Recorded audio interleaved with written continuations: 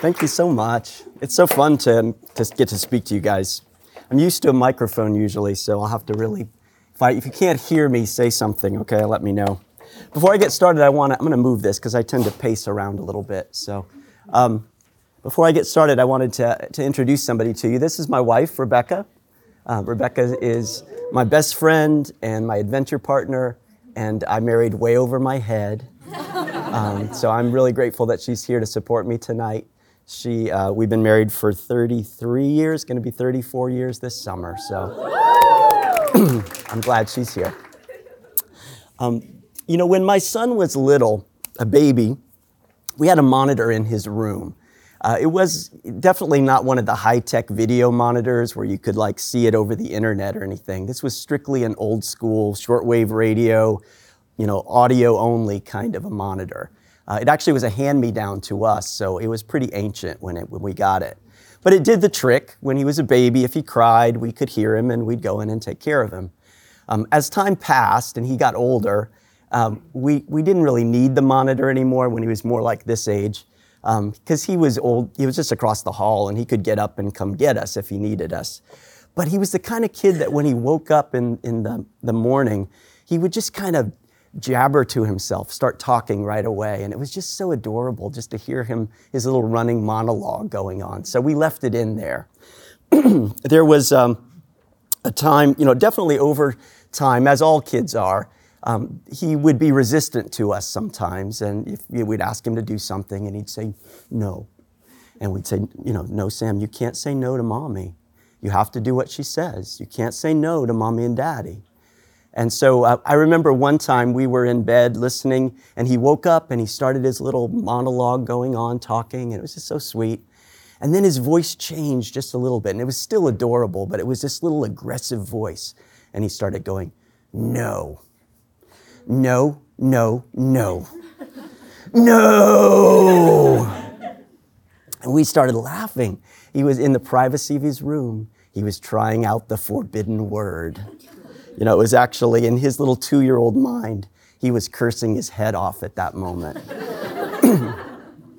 One day I remember when he was probably closer to 3, it's somehow in conversation, I think he just came to understand that we could hear him over the monitor. And I think it was the next day I walked in his room and it's like the monitor was gone. And I asked Rebecca, I said, Rebecca, did you take the monitor out? And she said, no. And so I went in and I searched around, and he had unplugged it from the wall, kind of wadded it up, threw it at the back of his closet, and slammed the door shut on it. He was tired of his parents eavesdropping on him. He did not want to be listened to. It's probably not an uncommon kind of thing. How many people here own an iPhone? Raise your hand. Oh, lots of iPhone people, okay. If you got your iPhone, take it out right now. I want you to hold it up in front of your face. And on the count of 3, we are all going to say the magic words, hey, Siri. Okay, ready? 1, 2, 3. Hey, Siri! Did yours come on? Mine didn't. How many? Raise your hand if yours came on. Maybe it overwhelmed mine with so many voices. They were like, that can't be for me. So yeah, that little kind of weird, whatever that is, a crystal ball shows up on your phone when you do that. And I guess that's the symbol that Siri, your servant, is ready to serve you at this moment. Now, we realize that the only reason that works is because something is listening. And it's waiting for that little phrase to come up, those 2 words in sequence. Now, I think we've mostly all gotten used to that. We're just like, okay, whatever, it's listening.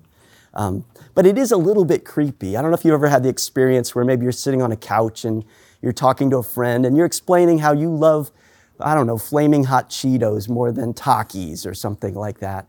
And then later in the day, when you go to search something, the very first ad is for flaming hot Cheetos or Takis. And it's a little creepy, you start thinking, I heard that if you search for different products on Amazon, even if you don't put them in your shopping cart, the Amazon computer will look to see if that product is in a warehouse somewhere close to you. And if it's not, they will ship it from sometimes across the country and have it in that warehouse so that when you do order it, it'll get there fast. They have some kind of algorithm that says if you search a certain number of times, the odds that you're going to buy that are very high. So now I just search for really big items like steamrollers and bass boats and stuff, just to mess with them. Actually, I don't do that, but I would if I was that kind of person. I've noticed that when I get in my car, my phone kind of predicts where it thinks I'm going to go. And it has learned my schedule, and it knows that on this day at this time, you usually go here, so I'm going to tell you how far it is and how long it'll be. I'm a little embarrassed to say that it often tells me where Dutch Bros is. And I think, oh, I go there way too often. I laugh when I see it, but it is a little bit creepy.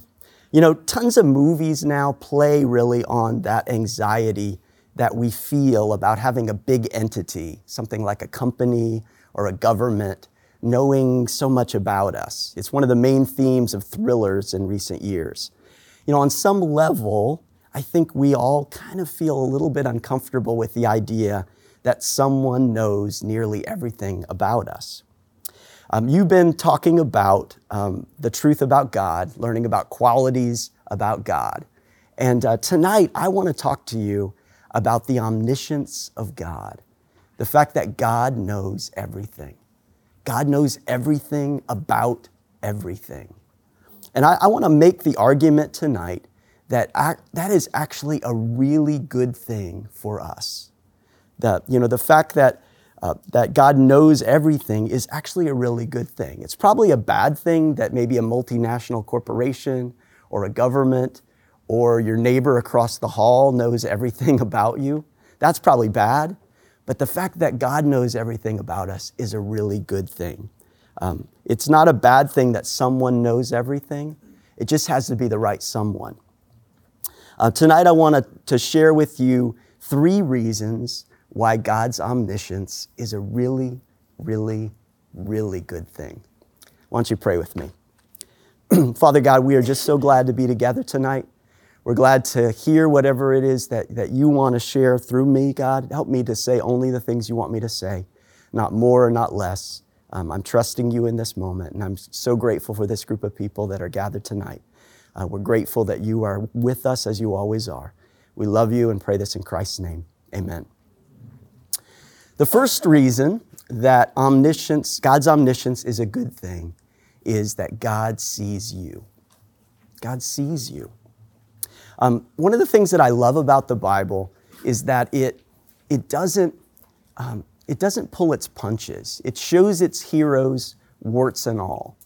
It never tries to gloss over sometimes some epic failures that the heroes have had. You know, in the book of Genesis, which is at the beginning of your Bible, it tells a story of a man named Abram, later going to be called Abraham, and his wife Sarai, later going to be called Sarah. And they had been promised by God that they would have children. And in fact, they would have so many descendants that they couldn't count them.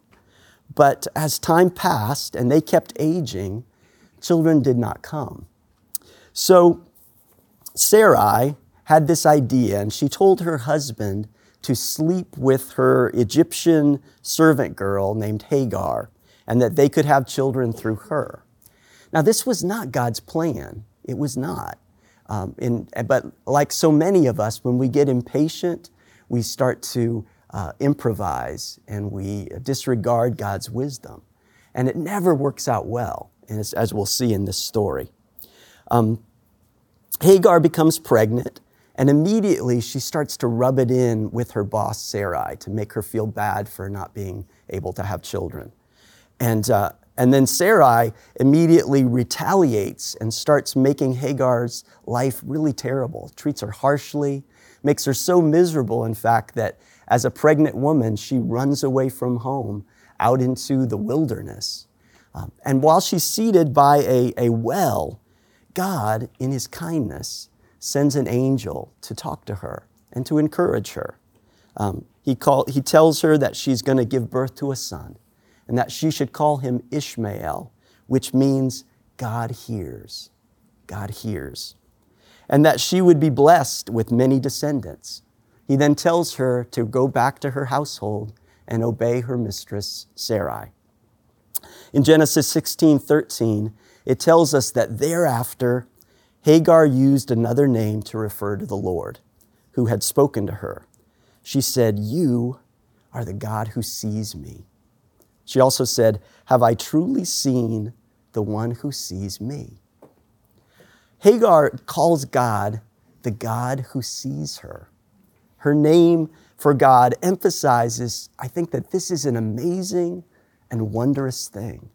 The fact that God, being who God is, would pay attention, would notice her being who she is. And more than just notice her, that he would actually see her in her circumstance, see her for who she is. And that just blows her away. It's a wondrous thing to her. Psalm 139 is my favorite psalm in all the Bible. And it to me really expresses a little bit of this same kind of wonder that Hagar felt. It begins with this. It says, "You have searched me, Lord, and you know me. You know when I sit and when I rise. You perceive my thoughts from afar. You discern my going out and my lying down. You are familiar with all my ways. Before a word is on my tongue, you know it completely, Lord." God sees us and knows us completely. In 1959, a social psychologist by the name of Irving Goffman first formulated what has been come to be known as self-presentation theory, which really in a nutshell is the idea that we are all, always, trying to control how other people see us. We're constantly on guard and to some extent trying to manage what we're showing to the people around us. 60 years ago, Goffman studied how that happened in one-on-one kind of relationships with each other, how people tried to control the various ways in which people would see them and judge them. Now, we do that in person, but now we also do it on social media. I think about sometimes how many people in a given day are sad and maybe angry or lonely or struggling in some really deep way. But then they stop to take a smiling selfie and post some picture of themselves coming from some cool place. We desperately want people to accept us, to admire us, maybe to love us. And so we put on a mask of one type or another, and we don't let people often see maybe who we really are. If the image that we're portraying to other people is really different than who we really are, if that gap between that mask and who we really are is a big one, it can just be exhausting in our lives to try to maintain that. And we live in a fear that someone is really going to see us. John Joseph Powell wrote, "Why am I afraid to tell you who I am? I'm afraid to tell you who I am because if I tell you who I am, you may not like who I am. And it's all that I have." The awesome thing about God's omniscience is what Hagar discovered. He is the God that sees us. He knows you. He knows everything about you. He knows everything that you've ever done, good and bad. He knows everything that you will ever do, good and bad.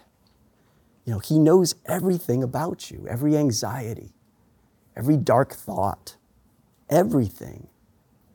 And this is the amazing thing. He loves you still.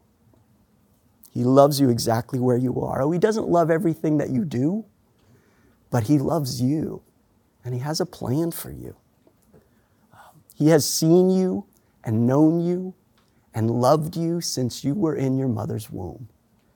Psalm 139 again tells us, he says, "My frame was not hidden from you when I was made in the secret place. Your eyes saw my unformed body." He saw you then. He sees you now. In Luke chapter 12, Jesus tells us, "The very hairs of your head are all numbered." So don't be afraid.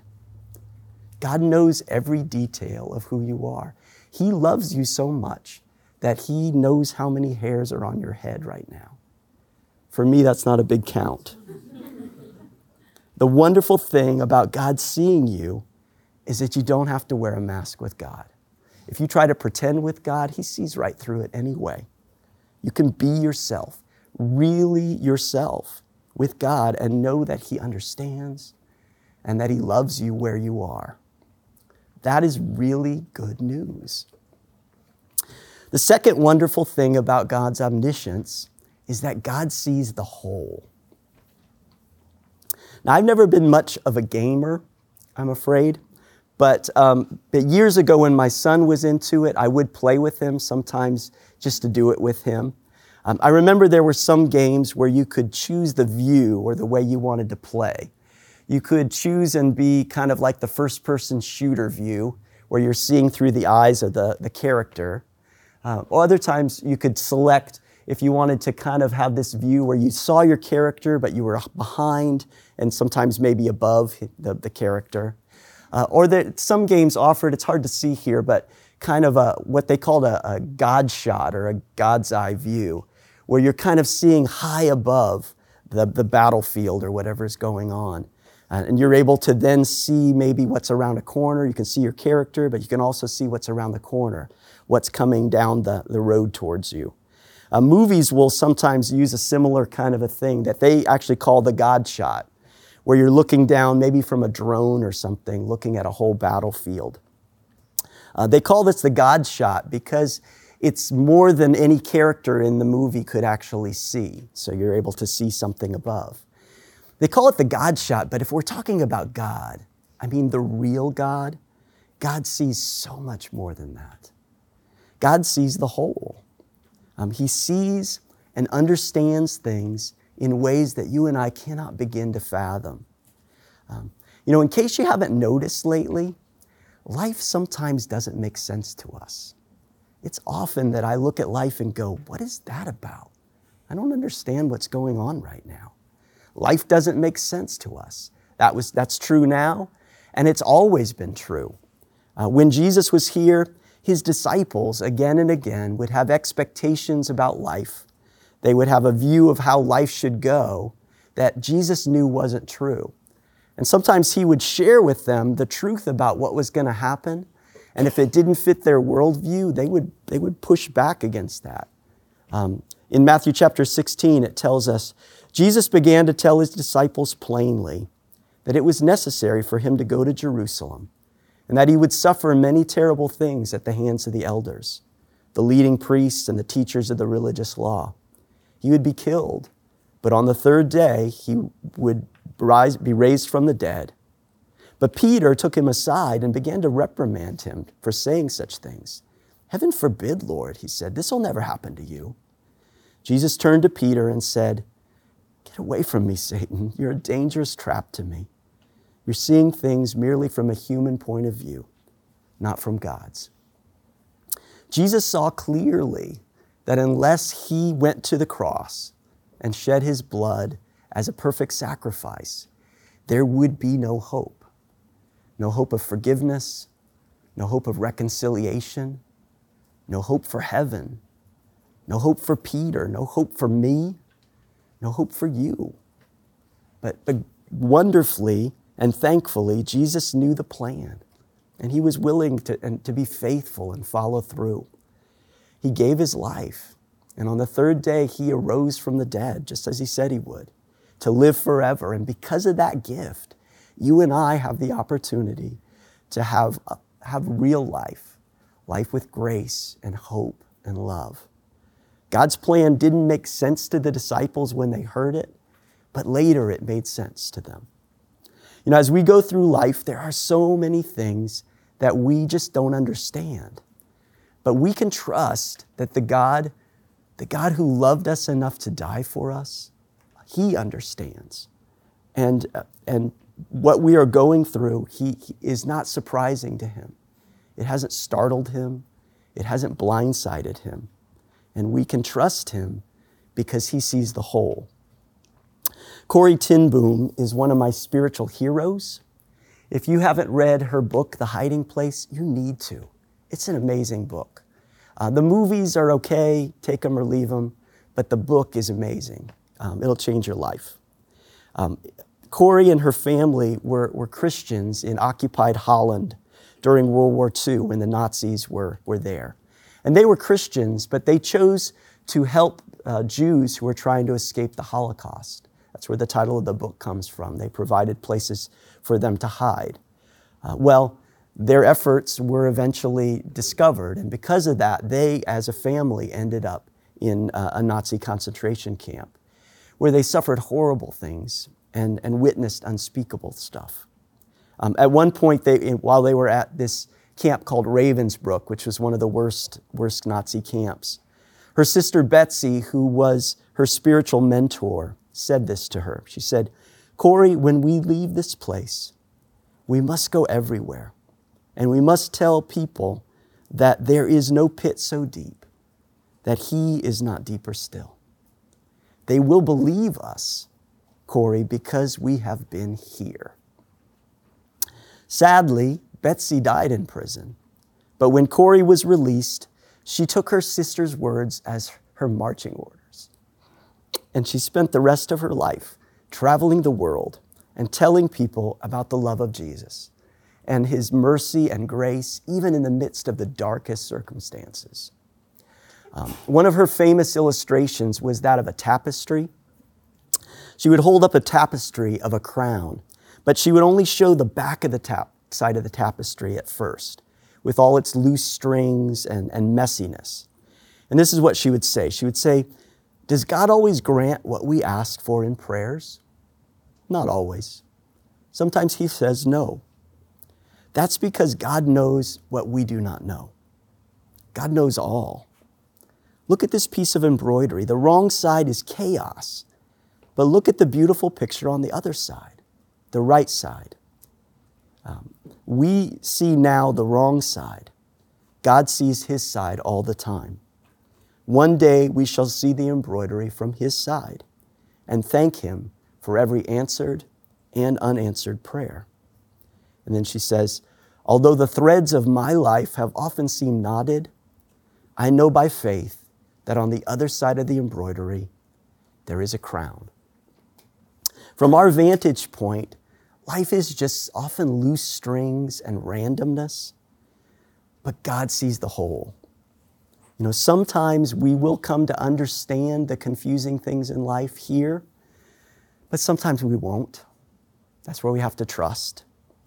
Lee Strobel is a Christian writer, pastor, and professor who started his career as an investigative reporter for the Chicago Tribune. I got the privilege of hearing him speak many years ago, and he told this story.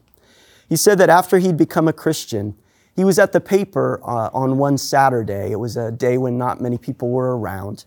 And he was working at his desk, and he knew that there was another reporter on another floor doing some work.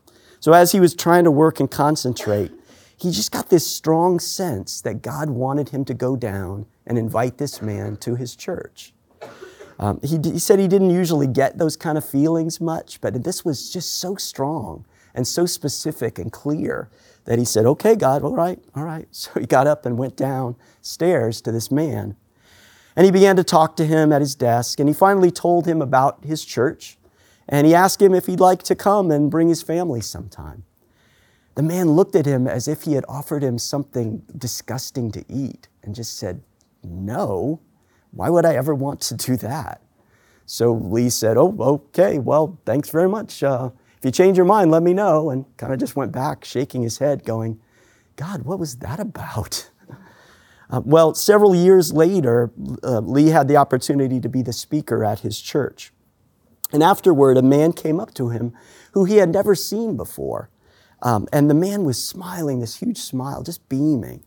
And the man said, "I install tile for a living. And you probably don't remember it, but I was doing some work at the Chicago Tribune a few years ago.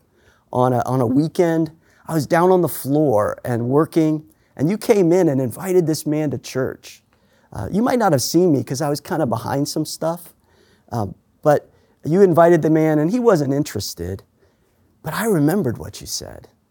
You know, my wife and I were going through some really, really dark things, some really difficult stuff, and I was desperate for help. after you left, I got up and I called my wife and I said, we are going to church. And we did. And we committed our life to Christ. And it's made all the difference. Thank you so much. Sometimes God graciously lets us peek at the other side of the tapestry. Often, though, we don't get to. But we trust that God is in control, that He has a plan. As we learn to trust Him and remember how much He loves us and that He's not forgotten about us, we begin to experience joy and peace as we navigate through our life. God sees the whole, and that is really good news for us. The third wonderful thing about God's omniscience is that God sees the end. I'm kind of actually a pretty big movie fan. I really like to watch movies. It's one of my favorite things, I think. A few weeks ago, I was going to pick up my wife at the Sacramento airport. And I was down there, and her flight got seriously delayed. It was going to be a few hours later. So I had all this time to kill. So I thought, I'm going to go to the movies. So I looked up. There was a theater not far from where I was at. And I just went there and walked up and said, what movie's playing? And is it the right length of time? So I settled on the movie 65, which is a kind of a Adam Driver space dinosaur movie. It was 90 minutes, so it fit my schedule perfectly. And it was fine, not terrible, not terrific. It was fine. The thing that was memorable about it for me, though, was the seating. I had never been in one of these theaters with the full recliners with the electric button. I mean, they just go all the way back. You are literally laying in bed watching a movie. It was 9 o'clock on a Tuesday night, so there were only a handful of people in the theater, and I was glad for that. Because I don't know if you're like me, but sometimes I feel just even a little bit awkward sharing an armrest with a stranger in a crowded theater. So I can't imagine laying in bed with them, watching a movie. That would just be really weird for me. So I love those seats, but I think I'm gonna have to take people I know with me when I go to a movie sometimes. I don't know if you've ever had the experience before of watching a movie that, maybe a suspenseful movie that you've seen before, and you're with a friend and they haven't seen it. So as you're going through it, you know what's coming, and so you're not surprised or startled, but they're maybe really jumping and freaking out as the movie goes on. I remember watching a movie with some of my nieces years ago when they were just little girls, and it was a movie for kids, but it had some mild kind of jump scares in it, and the three of them would scream at the top of their lungs. It was hilarious. I had seen the movie, a number of times, and so I knew it was coming. Occasionally, even now, when Rebecca and I will watch a movie that I've seen before, she'll turn to me at some point and say, does this turn out okay? Because if it doesn't turn out okay, I am not watching any more of this. And I'll have to say, I reassure, it turns out okay. And because she trusts me because I have seen the end of the movie. The wonderful news for all of us is that God has seen the end of your movie. And if you are His child, it has a happy ending. Psalm 139, again, in verse 16, tells us that all the days ordained for me were written in your book before one of them came to be. Whatever you go through in your movie, the ups and the downs, the joys and the sorrows, the long, boring parts, the jump scares, whatever twists your plot takes, you have the grace of knowing if you've accepted Jesus' gift on the cross, you have the wonderful knowledge that your movie ends well. In fact, when the credits roll on your movie here on earth, your real movie is just beginning. The book of Revelation gives us a little sneak preview of what that movie looks like. It says, God's home is now among His people. He will live with them, and they will be His people. God Himself will be with them. And this part is so beautiful to me. He says, He will wipe every tear from their eyes. And there will be no more death, or sorrow, or crying, or pain. All those things are gone forever. Someone asked me the other day what I thought heaven was going to be like. And I told them, I don't know, but I know it is going to be awesome. I think about all the places here on earth that God has made that I just love. Yosemite Valley, a beach that I love over in Fort Bragg, the island of Kauai, places that are just so spectacularly beautiful that they touch my spirit in just a powerful way. I think about all the things that I love to do here on earth, making music with people that I love and admire, laughing my head off with my family and with friends, traveling places, seeing amazing new things, eating amazing food. I love all those things, and they're things that God has provided that bring me joy. And to think that in so many words, God is saying, just wait. You haven't seen anything yet. God sees the end of our movie. In fact, He wrote and produced it. God sees the end, and that's a really, really, really good thing. So people, God is omniscient. He knows everything about everything. God sees you. You don't have to pretend with God. You don't have to wear a mask. You get to be fully yourself and know that He loves you where you are. God sees the whole. While we see only loose threads and knots, God gets to see the whole beautiful tapestry. And finally, God sees the end. If we are a Christian, we know that whatever twists and turns our life takes, that in the end, we all arrive at home. Won't you pray with me? Father God, we are so grateful that You are who You are in all of Your beauty and majesty and greatness. Father, we are just so grateful that You have loved us and yet You see us. God, we ask so much that You'd help us, God, to remember how great You are and to catch a glimpse of that each and every day as we rise, Father. To not forget how great You are and how much that means that You love us and that You care for us for where we are, God. To stand amazed at that difference. We ask for that. God, we ask that You continue to lead in whatever else happens tonight. I pray Your blessing on this group of people. God, bless their lives. Lead them forward with You. We love You. We trust You. We pray this in Christ's name. Amen.